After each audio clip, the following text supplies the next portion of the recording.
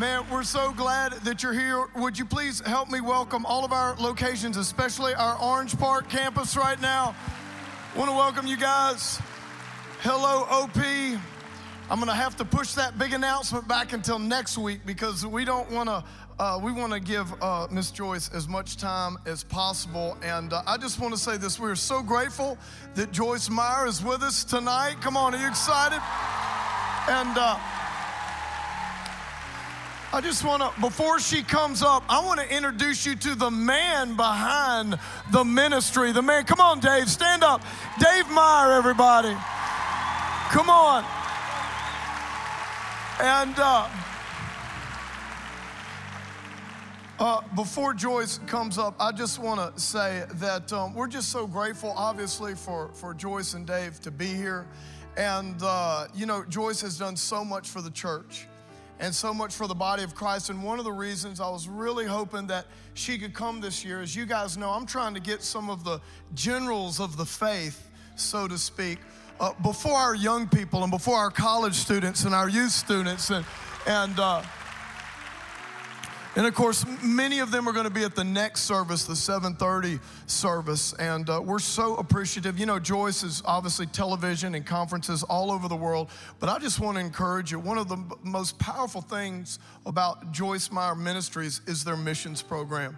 And they do unbelievable just ministry projects all over the world. I really encourage you to go to her website. You can go to joycemeyer.org or joycemeyerministries.org. Her son David is a good friend of mine. I had to bribe him with, you know, several deer hunts and turkey hunts and things like that. And David and I, to get his mom here. But no, we have a great relationship. And y'all might not know this, but Joyce, several years ago, she went over to Zimbabwe.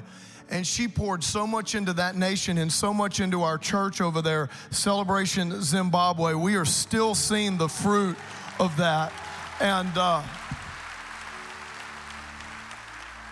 she's just, the family is an unbelievable family. And they've just, God, just such integrity and longevity. And we're just so grateful that she's here. We're looking forward to sponsoring some wells and some church plants with them this year. But I don't want to speak any longer. Come on, a woman, the one and only Joyce Meyer. Come on, give it up for Mama Joyce, the legend, the woman. Thank you. God bless you. Oh, thank you. Thank you. You can be seated. I like this. You got a little runway out here. I said, I like this. You got a, is this working? Hello, can everybody hear me now? Nobody can hear me? Hello, you can hear me? There it comes. All right. Can you hear me up there? All right. I said, I like this. You got a runway. I can run out here and get you. Well, it's so nice to be here. And actually, Pastor's right. He probably did bribe my son to. Some of the guys from ARC asked David recently, how does Stovall get your mom to come all the time? And he said, well, he's bold enough to keep asking. So anyway, we love you guys. And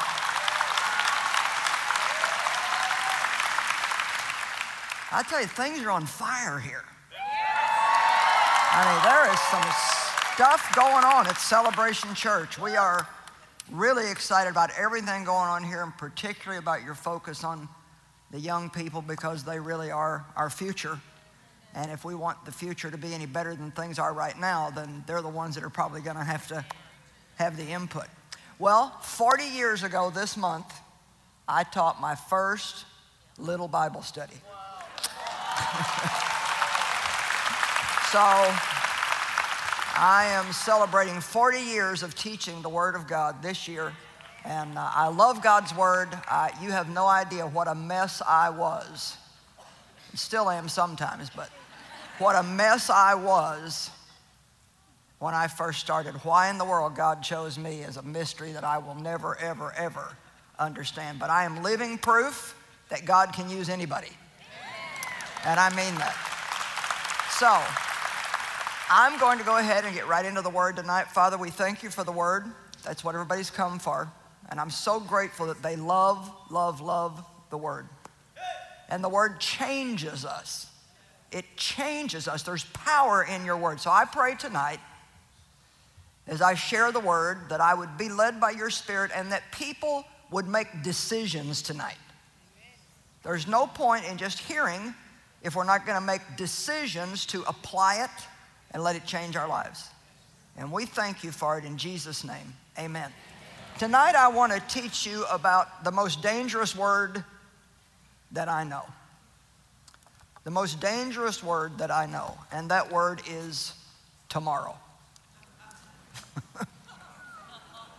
I'll do it tomorrow.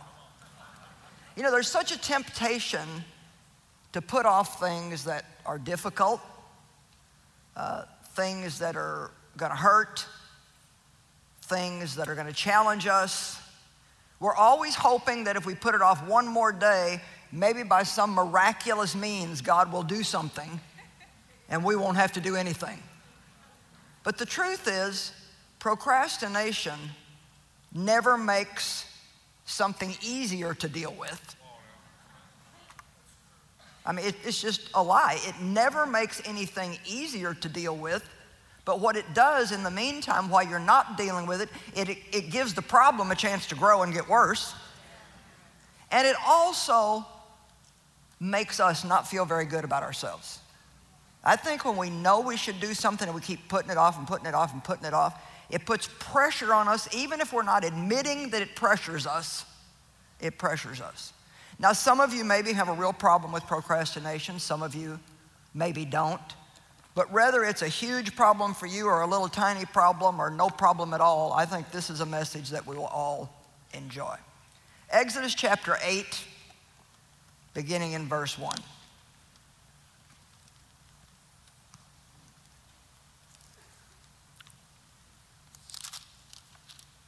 And the Lord said to Moses, "Go to Pharaoh and say to him, 'Thus says the Lord, let my people go that they may serve me. And if you refuse to let them go, behold, I will smite your entire land with frogs. And the river shall swarm with frogs, which shall go up and come into your house and into your bedchamber and on your bed and into the houses of your servants and upon your people and into your ovens, your kneading bowls, and your dough.'" Buddy, you are going to have frogs everywhere if you don't let my people go. "And they shall come up on you and on your people and all your servants." And the Lord said to Moses, "Say to Aaron, stretch out your hand with your rod over the rivers, the streams, and the canals, and the pools, and cause frogs to come up on the land of Egypt." So Aaron stretched out his hand over the waters, and the frogs came up and covered the land. But the magicians did the same thing with their enchantments and secret arts and brought up even more frogs upon the land of Egypt. So I guess Pharaoh thought he was going to get some help from the magicians, and they just made the problem worse. Then Pharaoh called for Moses and Aaron and said, "Entreat the Lord that he may take away the frogs." Well, we do that. You know, we ask God, take our problems away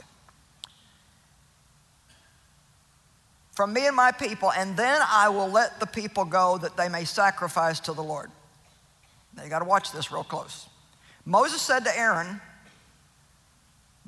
Pharaoh, "Glory over me in this. Dictate when I shall pray to the Lord for you, your servants, and your people, that the frogs may be destroyed from your houses and remain only in the river." When do you want me to pray, Pharaoh? When do you want to get rid of this problem? And Pharaoh said, "Tomorrow."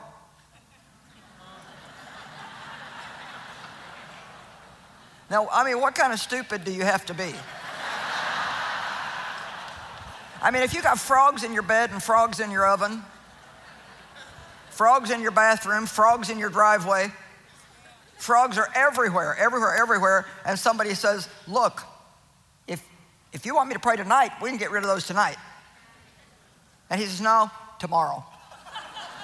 Let's do that tomorrow." Well, you know, I've never got close enough to a frog to smell one, but I would imagine that they don't smell too good. So I think it might be safe to say that they probably stink. And you know, sometimes we say, probably everybody in this place has said it sometime or another, my life stinks. And maybe it's because we're hanging on to our frogs. And maybe you could have gotten rid of them a long time ago. But you're saying, tomorrow. I'll deal with that tomorrow. Well, you know, God is always today. He's always for right now. We never want to put anything off unless God tells us not to do it until a later time. And when God tells us to do something, I don't want you to miss this point. When God tells us to do something, put something on our heart that we're to deal with, when he tells us there is an anointing there for us to do it. If we wait till our timing, then it's going to be really hard and sometimes impossible, because now we're trying to do it on our own in our timing, and God's anointing is not on it like it would have been if we would have done it when he told us to. Amen?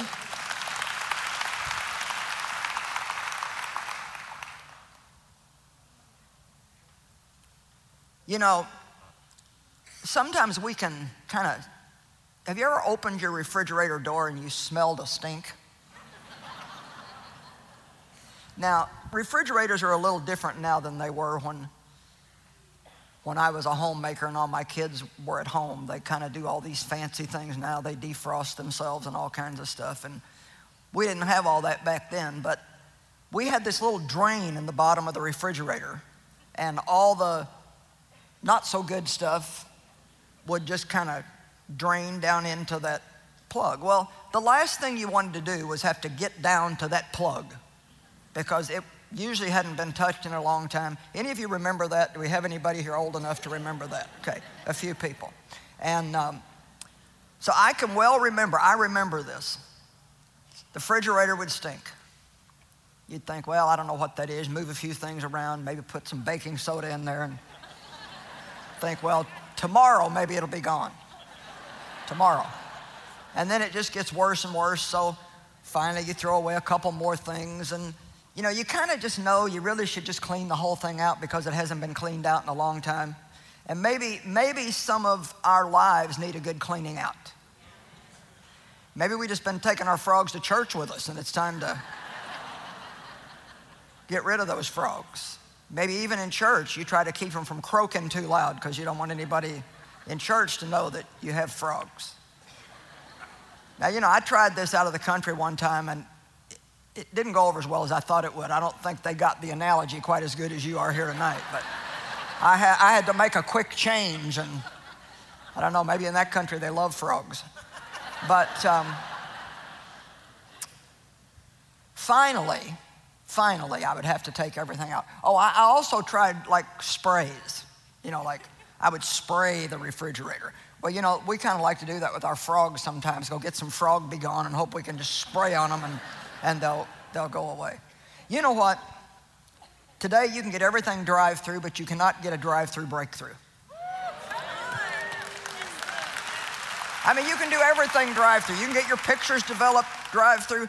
You can eat drive-through. You can pick up your medicine drive-through. I mean, I've heard you can get your cleaning drive-through. There's all kinds of drive-throughs, but you cannot get a drive-through breakthrough. Now listen, there's only one way to get a breakthrough in your life, and that's to go through. You got to go through it. Amen. And you know, it's sad to me that so many people start out with a great vision. They have a plan. They have a dream from God. There's something that God's calling them to do. And in the beginning, it's all very exciting. And boy, if they ever make it to the finish, it's very exciting. But not everybody makes it through the middle. And it's the middle that you got to make it through. And usually in the middle, you spend a lot of time by yourself, trudging along with just you and God. And people stopped clapping a long time ago. And now you're just doing it because you believe with all your heart that's what God wants you to do. Well, you know, I was really excited when God called me. I remember I was making my bed and I felt him say, you're going to go all over the world and teach my word. And I was just like, everything was so wonderful, you know. And I thought it was going to happen surely within the next 2 or 3 days. Well, It didn't happen that way. And I'm pretty excited now because I'm finishing. People ask me all the time, what's your goal, what's your vision? I said, I'm living my dream. And boy, when you can say that, that's saying a lot. I'm doing it. What I felt like that God showed me I was going to do, I'm doing it. But let me tell you, I wasn't real thrilled in the middle. The middle was hard. The middle was lonely. The middle was a lot of dying to self and the crucifixion of the flesh and letting God deal with me and letting God deal with me. But my greatest testimony is I'm still here. See, that in itself is a great testimony. And maybe you're one of those people that can say, well, I've made it 5 years or 10 years or 20 years and I'm still here and I'm not going to quit and I'm not going to give up. And even now in my life, that's the way I feel about the rest of my life. People say, have you thought about retirement? Are you going to retire? I'm like, how do you retire from a call on your life? I don't think this comes with a retirement package. I think you just do it till you fall over and then you go to heaven. And so that's what you got to do.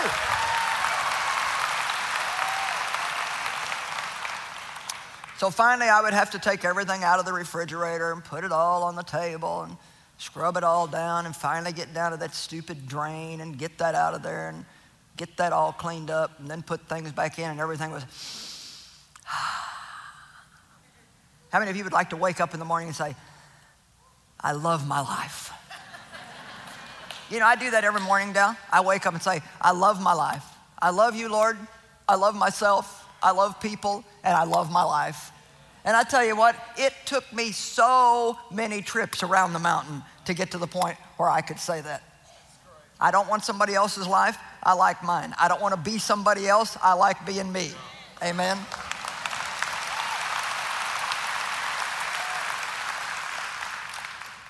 Hebrews 11:1 says something very interesting that I don't think a lot of times we notice.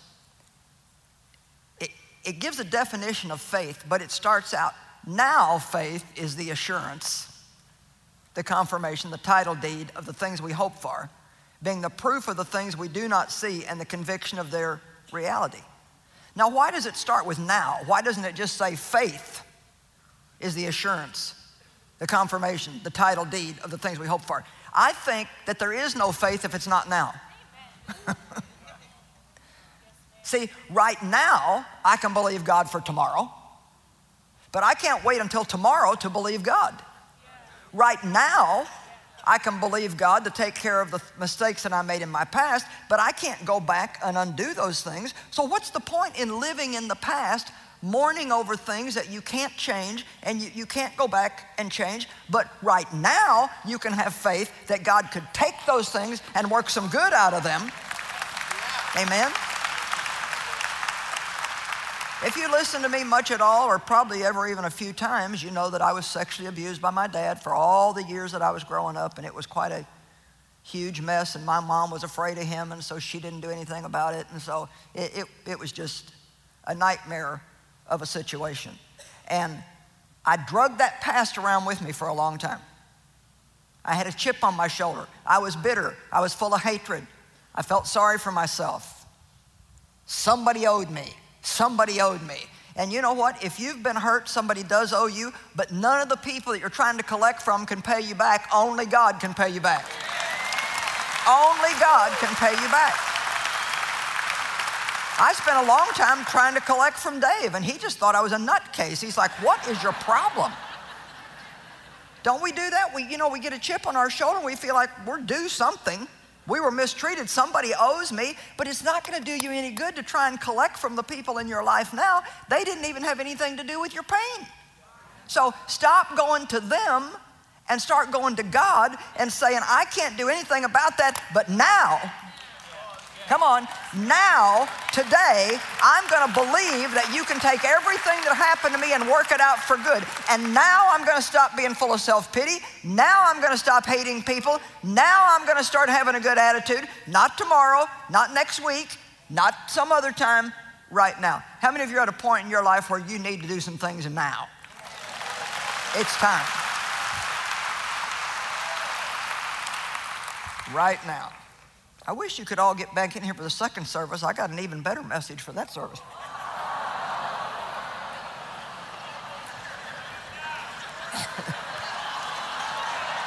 I'm starting trouble, aren't I? I don't think you wanted me to do that, did you? You're right where you need to be at just the right time. Now. Everybody say now. Hebrews 4:1 and 7 says, therefore, while the promise of entering God's rest still holds and is offered today, let us be afraid to distrust it, lest any of you should think he has come too late and come short of reaching it.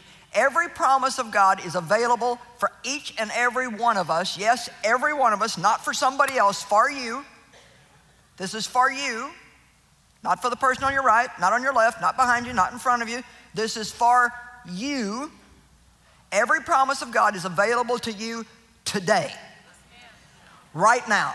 All you have to do is get out of your head long enough to look into your heart and take a step and say, I'm going to believe it. You don't have anything better to do anyway. There's nothing else that's doing one bit of good, so why not just go ahead and give God a good, healthy try and see what he can do in your life? Amen?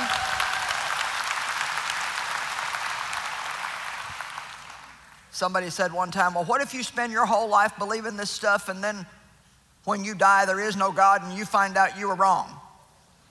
I said, well, what if you don't believe in God and you get to the end of your life and you find out I was right?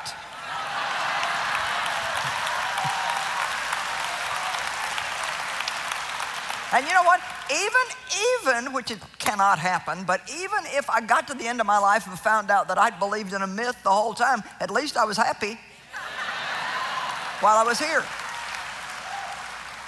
I honestly I shake my head now and I just don't get people who are spending all their time trying to get rid of God. That just does not make any sense at all to me. And then again in verse 7, he repeats himself. Again, he sets a definite day, a new today, and gives another opportunity of securing that rest, saying through David after so long a time, blah, blah, blah, blah, blah. Today, today, today. All right, when God gives you your enemy, whether that's a bad habit that you need to break or an eating disorder or an addiction or a bad attitude or a bad temper or whatever it is. You know, I had boatloads of problems when I entered my serious relationship with God. I always have to say that because I had a relationship with God long before I got serious. Amen? And so just in case that's any of you, and it's probably not, but just in case, I mean, you could not go to this church and not be serious, I'm sure, but just in case you brought somebody with you tonight that hasn't quite made their decision yet, you know, being a seriously committed believer to the Lord Jesus Christ cannot be done in a 1-hour church service on Sunday morning. It just can't happen. It can't happen. The only way you can be seriously committed is to be dedicated, and that means it takes all of everything that you've got. But let me tell you something. If you give God all of you and all you've got, he'll give you all of him and all he's got, and you're going to get the better end of the deal. You will definitely get the better end of the deal. But I had so many problems. I never heard a message I didn't need. And it really got downright depressing. I thought, how can anybody have this much wrong with them? I mean, everything I heard, I didn't just need it a little bit, I really needed it. And the Bible says, and actually, let me tell you this, after 5 years, I felt like I hadn't made hardly any progress at all. And I knew that God was setting me free from things, but I just had so many problems. Is there anybody in here that ever feels that way? Okay, good, then this is for you. Deuteronomy 7 verse 2 says, and when the Lord your God gives them over to you, them being your enemies, and you smite them, then you must utterly destroy them. You shall make no covenant with them, nor shall you show them any mercy. Now, When God revealed to me that self-pity was destroying my life, I'm sure you probably heard me say it. It was a pivotal moment for me. He said, you can be pitiful or you can be powerful, but you can't be both. And so maybe some of you need to make a decision tonight. You know, you can stop feeling sorry for yourself because you weren't born in the right place to the right family, or you didn't have this privilege or that privilege or something else. Or you can just go another trip around the mountain and keep your frogs a little while longer, and maybe somebody will come back in a year or so and preach it to you a little different way. But sooner or later, the only thing that changes anything is when we make a decision. And so God told me, you can be pitiful or you can be powerful, but you can't be both. So I started really cooperating with the Holy Spirit and working with God on that problem. And yet every once in a while, I would want to just feel sorry for myself for just a little while. Maybe just have my morning coffee with self-pity. And I would get over it after morning prayer, but I just needed to be pitiful for just a little while. But see, what I was doing was I was showing mercy to my enemies. Come on. You know, the Bible says some pretty rough stuff. It says the violent take the kingdom of God by force. The kingdom has suffered violence, but the violent take it by force. And the first word in the Greek is suffers attack. The second word, the violent take it by force, is the energetic. Those who understand that their problems are not going to go away just because they sit and pray for them to go away. They're going to go away when they partner with God and take action to do what God shows them to do. And first of all, I love what I'm doing, or I wouldn't have kept doing it this long. And I love what I'm doing because anybody who will act on the word that they hear, even tonight, you can go home from here and you can kill another one of your enemies. Amen? You can be a better person tomorrow than you were today, and be a little closer to God and be a little more usable to God if you'll just stop making covenants with your enemies and showing them a little bit of mercy. So now, you know, you don't want to have a big problem, but just every once in a while, maybe just give them a little bit of mercy. Same way whenever God started showing me about not staying mad at Dave. I mean, I started out, I'd get mad and wouldn't talk to him for 3 weeks. I mean, 3 whole weeks. I could be in the house with him and not say one word. And when I started realizing how bad that was and how against Scripture that was, and that didn't happen overnight. That probably took another 5, 6, 7, 8, 9, 10 years. I don't know. Yeah. I mean, none of this happens quick, The Bible says in Deuteronomy 7:22 that God delivers us, listen to this, and the Lord your God will clear out those nations before you little by little. So God delivers us from our problems little by little. He's still helping me in certain areas of my life, and I expect that he will be helping me with things until he comes back to get me. God is not disappointed that you haven't arrived, but he is disappointed if we don't keep pressing on. He wants us to always be making progress. Don't ever feel bad about yourself because you have not reached the place of perfection yet. Just keep pressing on. That's exactly what Paul said in Philippians. I press toward the mark of perfection. I've not arrived, but I press toward it to take hold of those things for which Jesus died to take hold of me. Let me say it again. Don't ever feel bad about yourself. If you still have a weakness or two hanging around that you're dealing with, I've got one in particular that I'm fighting with all the time. But let me tell you something. God's strength is made perfect in our weakness. And the worst thing you can do is try to hide it and make excuses for it. You call it what it is, you open your heart and you ask God to help you get rid of it.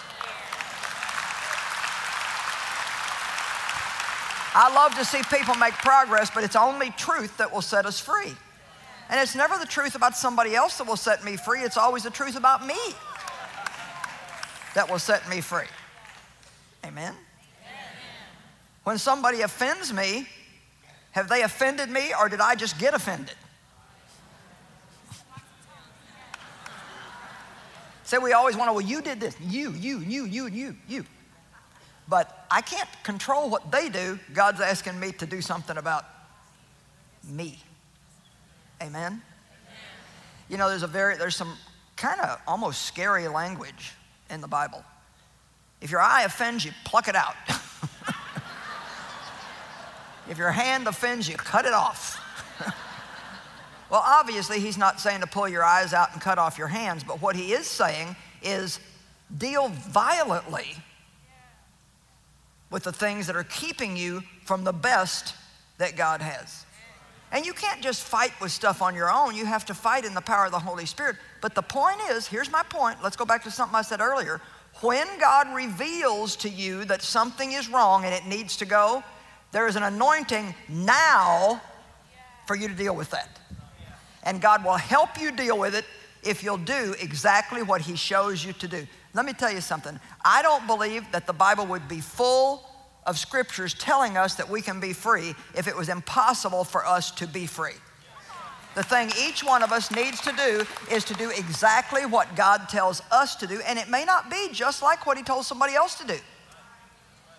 We did a conference one time, and people were eating at these banquet tables, and it was an all-weekend conference, and when it was over, it was a ladies' conference, and they were all sitting around tables together, and at the end of it, a lady made her way up to me, and she said, well, I found out here what my problem is. And I said, well, what's that? She said, well, it's interesting. She said, I was abused, and she said, I've just had all kinds of problems, and she said, I just didn't understand why God hadn't set me free. I saw so many other people giving testimonies of freedom, but I didn't understand why he hadn't set me free. And she said, God arranged for me to be at the table this weekend. Don't you love that? God arranged. God arranged for me to be at the table this weekend with several other ladies that had gone through the same thing that I had gone through. And as I listened to them talk, I would hear them say, God showed me to do this, and I did it. And God showed me to do this, and I did it. And she said, they're all free now. And you know what I found out? The only reason why I'm not free is because God also told me everything he told them. The difference is they did it and I didn't. See, tomorrow. Oh, you know what? Good intentions are not obedience. And we're deceived by that. We think, well, I'm going to do it. Yeah, I'm going to do that. I'm going to do that. Now, you're not going to like it when I say this, but it even affects us in areas like, yeah, I'm going to clean that closet out. You know, I'm old enough to just meddle for a few minutes, so just, you know. Yeah, I need to clean that garage out. I'm going to do that next week. And the point is, you know, you can't do everything today, but the thing is anything that we know we should do and we don't do, what happens? It aggravates us, doesn't it? Every time we see it, it annoys us. I'm hearing a few wows out there. All right, excuses and blame. Stop making excuses for your frogs and blaming your frogs on someone that will never be able to get rid of them. Facing truth and taking responsibility is the only way. God is ready to help, but only those that are really ready to take an honest look at their own lives can be helped. Why do I have frogs? Did I invite the frogs? Have I gotten used to my frogs? Am I comfortable with my frogs? Do I take my frogs to church? Have I gotten so used to their croaking and their stink that I don't even notice that it's there anymore? When other people call attention to my frogs, do I just blame them and make another excuse for my frogs? Now, probably if you've heard me teach a dozen times, you may have heard me talk about the man in John chapter 5 that laid at the pool of Bethesda for 38 years. My daughter-in-law is here and her mother's with her tonight, and she's shaking her head yes, because she probably heard me I don't know how many times. To me, this story in John chapter 5 is like one of the most amazing stories in the Word that makes the point that I'm trying to make here tonight. Once a year, on a certain day, an angel came and stirred up the waters in this pool. I guess made them bubble or something. And at that time, whoever got into the pool first, one person, one who got into the pool first, got a miracle. Miraculous healing. So all year, people lay all around this pool that had all kinds of diseases, and they were crippled and blind and all kinds of things, waiting for the bubbling up of the water. Wonder how many people have been laying around waiting for their miracle to come from God. Now, you know, sometimes we can't do anything to help ourselves, but I will say this, very rarely. Most of the time, if we're willing to do something, anything at all, I always say, if I will do the little bit that I can do, then God will do the whole bunch that I can't do. Just a little bit that you can do. It may just be so pitifully little that you think that's not going to do any good at all. But if you do the little bit that you can do, then God will do what you can't do. The whole principle of tithing proves that. What happened with the little boy who gave his lunch? Such a pitiful little tiny bit in the face of the need that was there. And yet Jesus took that little bit that he gave, multiplied it, and in the end they had more left over than what the little boy had to give to start with. And it works the same way with everything in our life. If you think you don't have enough time, then give your first 30 minutes to God every day and watch him multiply your time. Just watch him. Well, I can't do that. I don't have enough time. Well, try it and see. You spend those first 30 minutes with God, you can get more wisdom in 30 minutes about how to handle the rest of your day than you can running your head off all day long. So, if we look at John chapter 5, verse 5, it says, now there was a certain man who had suffered with a deep-seated and a lingering disorder for 38 years. I finally realized last year, after calling him the crippled man for 40 years, that there's nothing here that says he was crippled. I've made him crippled, I guess, but I guess I assumed if he was laying there 38 years that he couldn't walk, but I don't know, maybe I was wrong. For whatever, he lay there for 38 years. Now watch, verse 6. When Jesus noticed him lying there helpless. Now, you know, Jesus was full of compassion. And he noticed him helpless, knowing that he'd already been a long time in that condition. He said to him, do you want to get well? Well, what kind of a question is that? Do you want to get well? And here's what the Amplified says. Please get this. Are you really in earnest about getting well?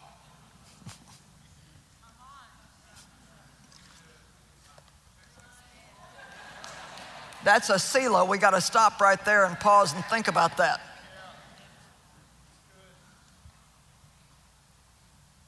Do you really want to get well? Of course I want to get well. But are you willing to do whatever God shows you to do? And do it over and over and over and over and over and over until you uproot all those poisonous weeds in your life by making good choices. The invalid said, now here it comes right here. I love this. The invalid said, sir, I have nobody when the water's moving to put me into the pool. Don't you love it? I have nobody to do it for me. But while I'm trying to come in myself, here comes the self-pity. Somebody always comes and gets ahead of me.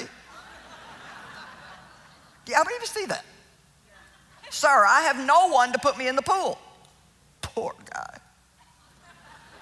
And when the water's stirred up, while I'm trying to get in, somebody else always steps down ahead of me. Now, you would think that Jesus would have gotten down and just said, oh, you poor man.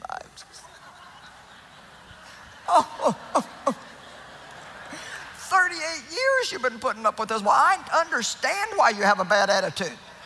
Of course you have a bad attitude. Who wouldn't have a bad attitude with the way you've been treated? But no, you know what Jesus said to him? He looked at him and there's an exclamation mark. Let's put up the next verse. And Jesus said to him, get up. And you know, that might be the most anointed word that I could speak to you here tonight. Maybe somebody just needs to hear this. Get up. Get up. And you know, they tell me that everybody in the next service is under 30. I said, well, what happens if you're 31? Do you not get to get in? I don't know. But so I'm assuming that everybody in this service is not under 30. So that means that there's some of us here that need to get up, and we need to get ourselves ready to be an example to the younger generation. Amen.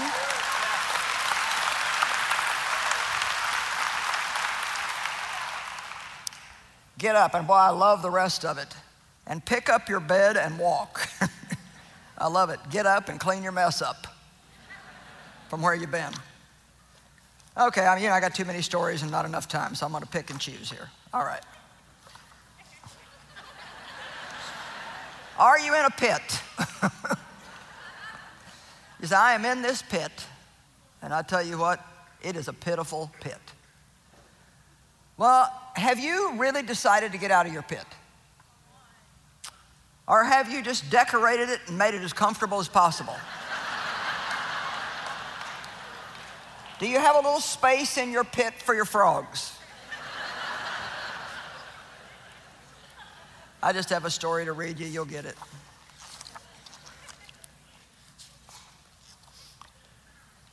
The man in the pit. Years ago, I came across a piece about someone who fell into a pit and couldn't get out and how other people treated him. A subjective person came along and said, I feel for you down there.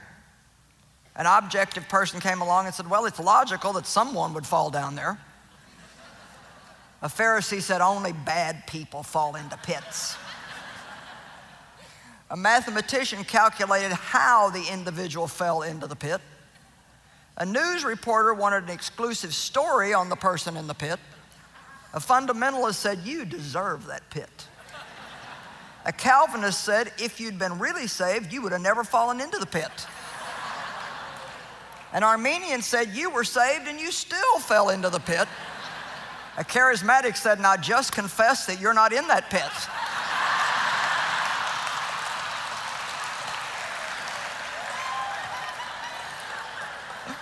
A realist came along and said, man, that's a pit.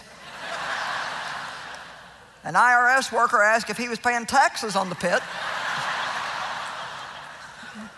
The county inspector asked if he had a permit to dig the pit. A self-pitying person said, you have not seen anything till you see my pit. An optimist said things could be worse. A pessimist said things will get worse. Jesus, however, seeing the man, reached down, took him by the hand, and lifted him out of the pit.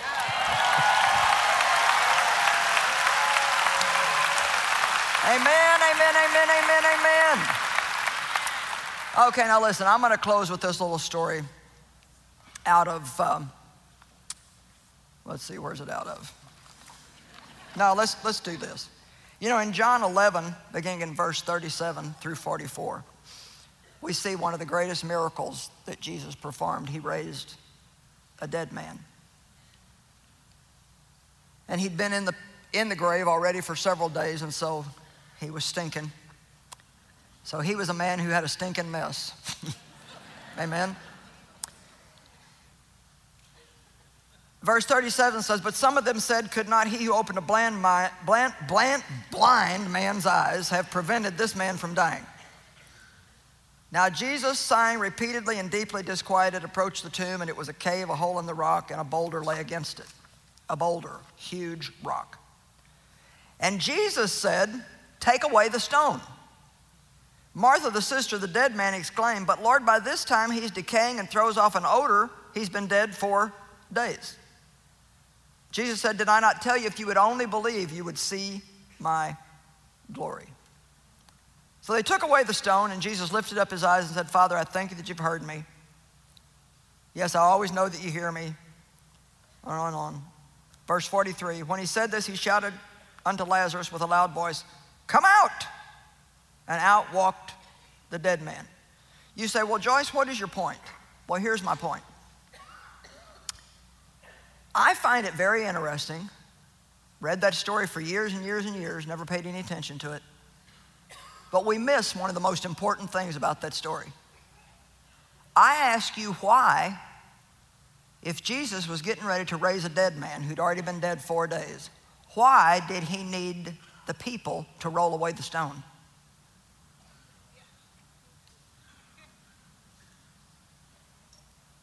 Why didn't he just blow the stone out of its hole when he came out? Here's why. Oh, if you get this, it's all over but the shouting.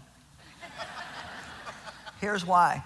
Because even in our miracles, we must participate with God by doing our part. Amen? So maybe there's just a little thing that God has told you. Maybe it's your stone to roll away, and then your resurrection will come. Maybe you need to go and apologize to someone you hurt. Maybe you need to totally forgive somebody who hurt you, and I mean like do it right. Actually start to bless them.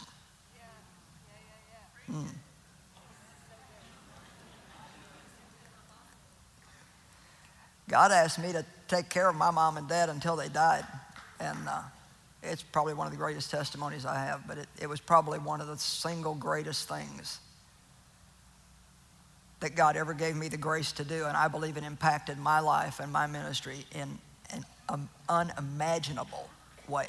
It's one thing to say, I forgive you, but it's another thing to go take care of somebody for years and years and years that did their very best to try to destroy your life. Just some little thing, maybe. Maybe some big thing. Maybe it's that morning time God's told you thousands of times to have with him, but you just keep letting the devil give you one excuse after another for not doing it. Roll away the stone. Get out of that pit. Kill those frogs. Zacchaeus is a great little guy in the Bible that couldn't see Jesus. He was a short little guy. It says he was short in stature and he couldn't see Jesus. And he wanted to see Jesus. So he ran on ahead of the crowd and climbed a tree. I love that. And interesting enough, when Jesus came by, for some strange reason, right when he got under that tree, he looked up and he saw Zacchaeus. And he said, come down here, I'm going to your house for dinner. Ooh, I bet that got everybody standing around. Well, why would you go? You know why? Because he liked his spirit. He liked his attitude. I may have a handicap, but I'm not going to let it stop me. I'm going to run on ahead. Come on. If I got to climb a tree, I'm going to climb a tree. But I'm going to see Jesus. I'm not going to be left out. So let me just tell you, if you're a little short in life, and I'm not talking about your stature, I'm talking about you feel like you kind of came up short. You didn't quite get the education. You didn't quite get the right upbringing. You didn't have a good start in life. I want to announce to you tonight, and don't you ever forget it, it doesn't really matter what kind of start you have. You can have a great finish. Amen. Thank you so much. Thank you, thank you, thank you. Let me pray for you, okay? Bless you, bless you, bless you, bless you, bless you in Jesus' name. Let me just pray for you. Father, thank you for the word you gave us tonight, and I believe that there's an anointing on what we preach. And so I pray for an anointing for people to deal with things and to no longer procrastinate and put things off, but even especially in the little tiny things that you put on their heart that might not even make any sense to anybody else. I believe if they will have that childlike faith and just obey you, that they're going to see some great things happen in their life. In Jesus' name, amen. Thank you.